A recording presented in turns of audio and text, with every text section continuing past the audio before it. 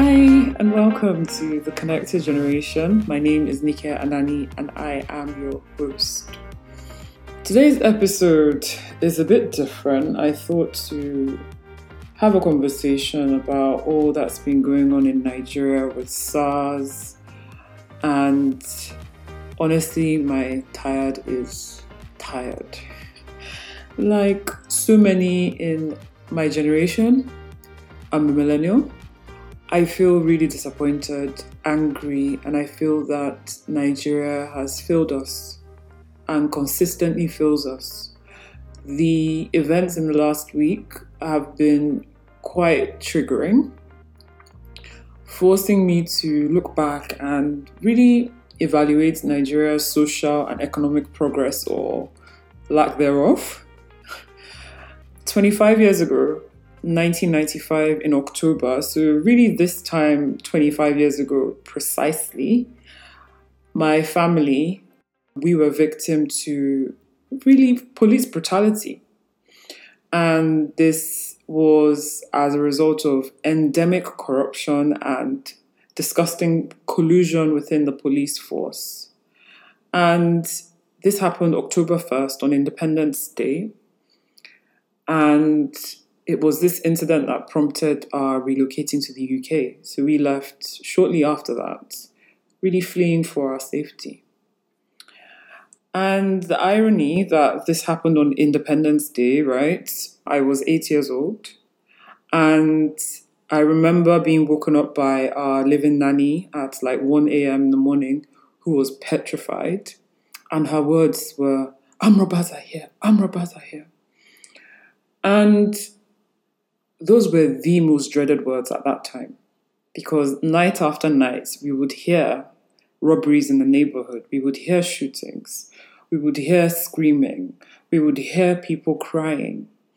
And at social gatherings, like at family and friends' birthday parties and different gatherings of the like, I would often want to be where the adults were, because that's where all the juice was happening. They would always be talking about really interesting things. So I would overhear them talking about incidents, armed robbery incidents that had happened to people that they knew. I wasn't supposed to be there. I had snuck in, to listen to the juice. And I would listen to them debate on how they would deal with the situation if worst were to happen, worst being an armed robbery attack in their homes. So to cut a long story short, on that 1st of October 95, we had 30 men that came into our home. They were armed. They shot and killed a number of our pets. They attacked my father with a machete, slashed his head. They raped our house helps. And it was a day that would forever shape my life. What does this have to do with SARS? It has everything to do with SARS.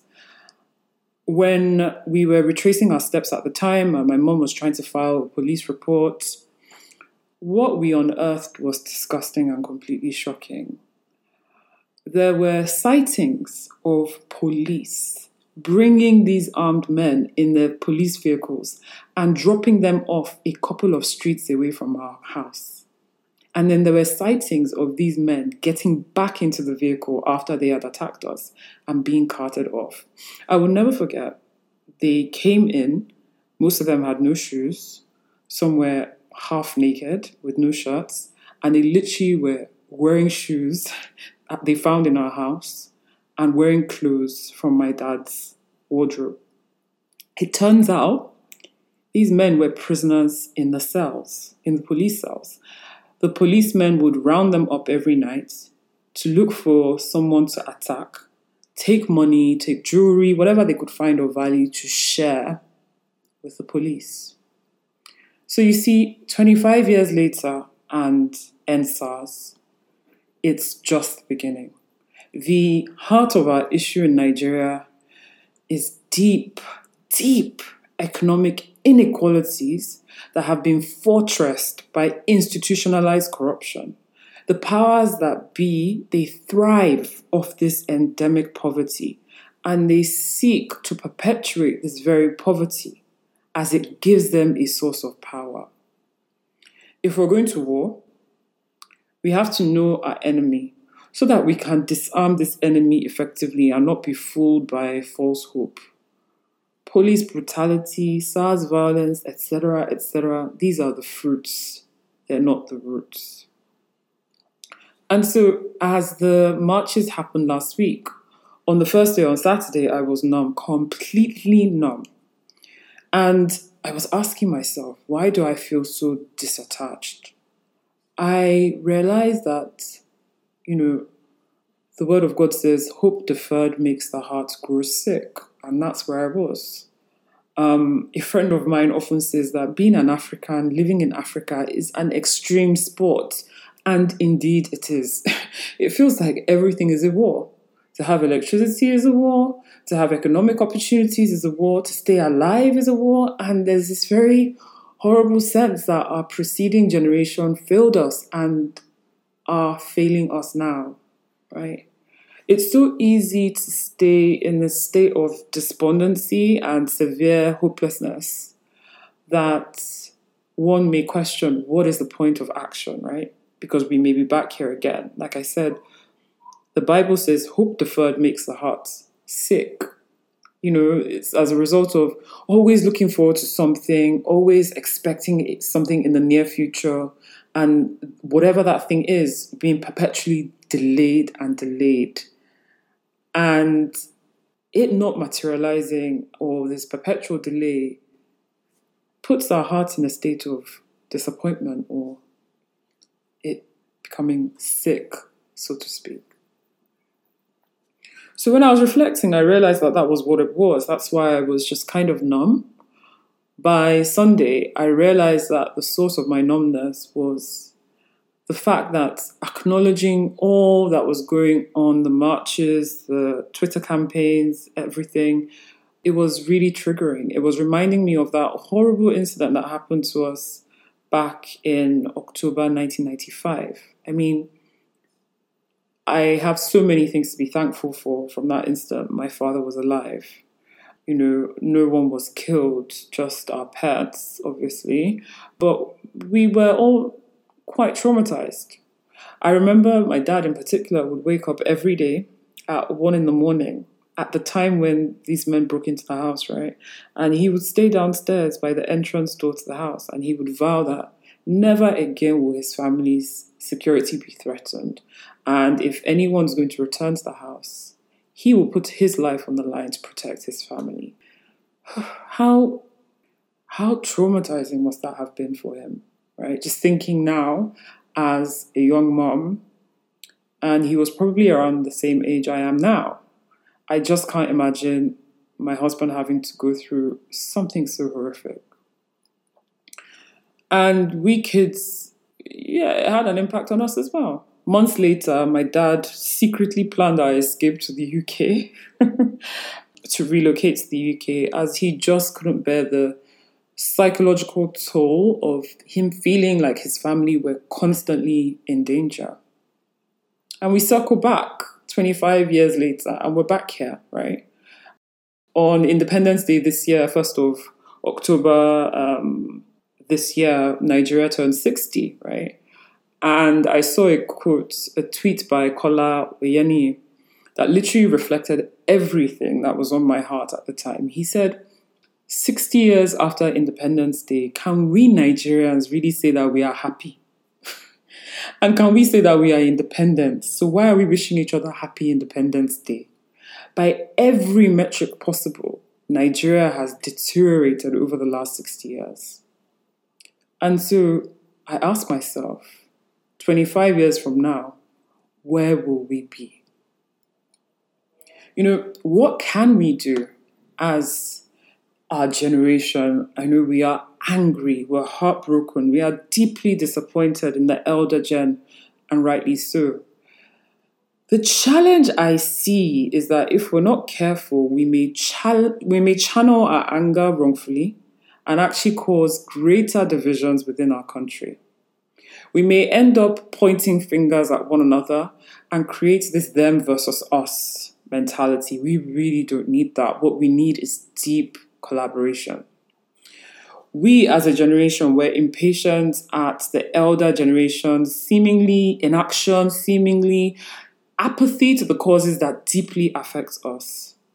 But the thing is, if we don't deal with that hurt that we feel and heal from that pain, we may end up building fortresses of offense and deep-seated divisions along lines of age.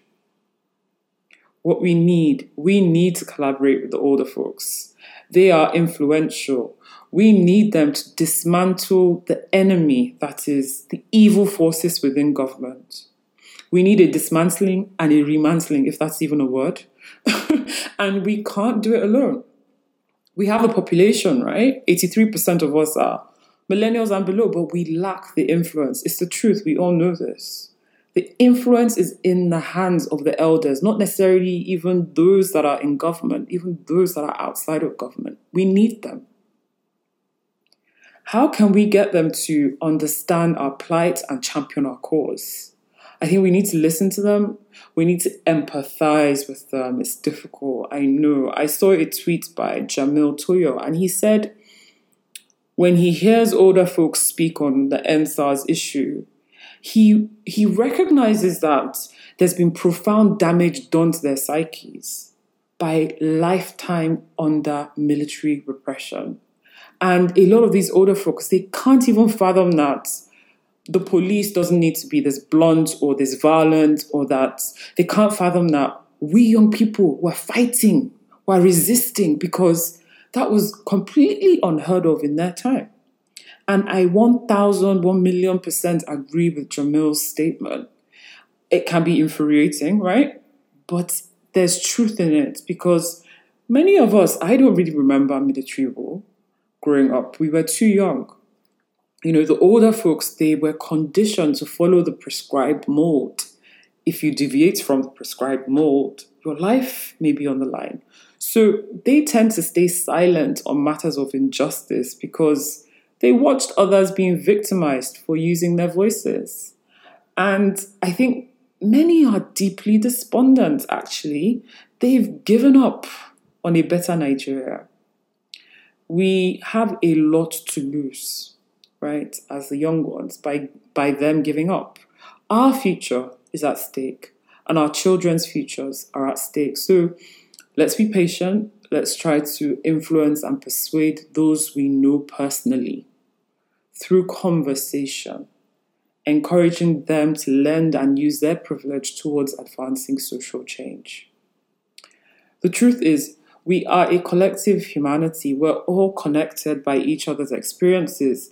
We can see that the disproportionate gain of those that loot our public coffers, it's not without consequence, right? It has a negative and social and economic impact on all of us.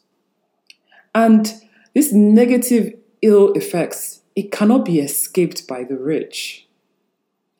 We as family business owners, we need to start thinking deeply about how can we create empowering economic opportunities for all. Empowering economic opportunities are not handouts. Those are unsustainable. How can we create enterprises that advance social and environmental change while still making a profit, so we have sustainability, right? And I appreciate that the economic landscape is tough, the business conditions are difficult, and they're not friendly to even us family business owners. I know it. But I believe that it is our responsibility to fight for the nation that we want. It's our responsibility to come together to create a common voice, to be active with advocacy so that we do create this environment such that we do thrive, right? Because it's not about us. It's about the millions of Nigerians that are marginalized and disenfranchised. Nigeria is failing. It breaks my heart to say it, but Nigeria is failing. And we must urgently do something to turn the situation around.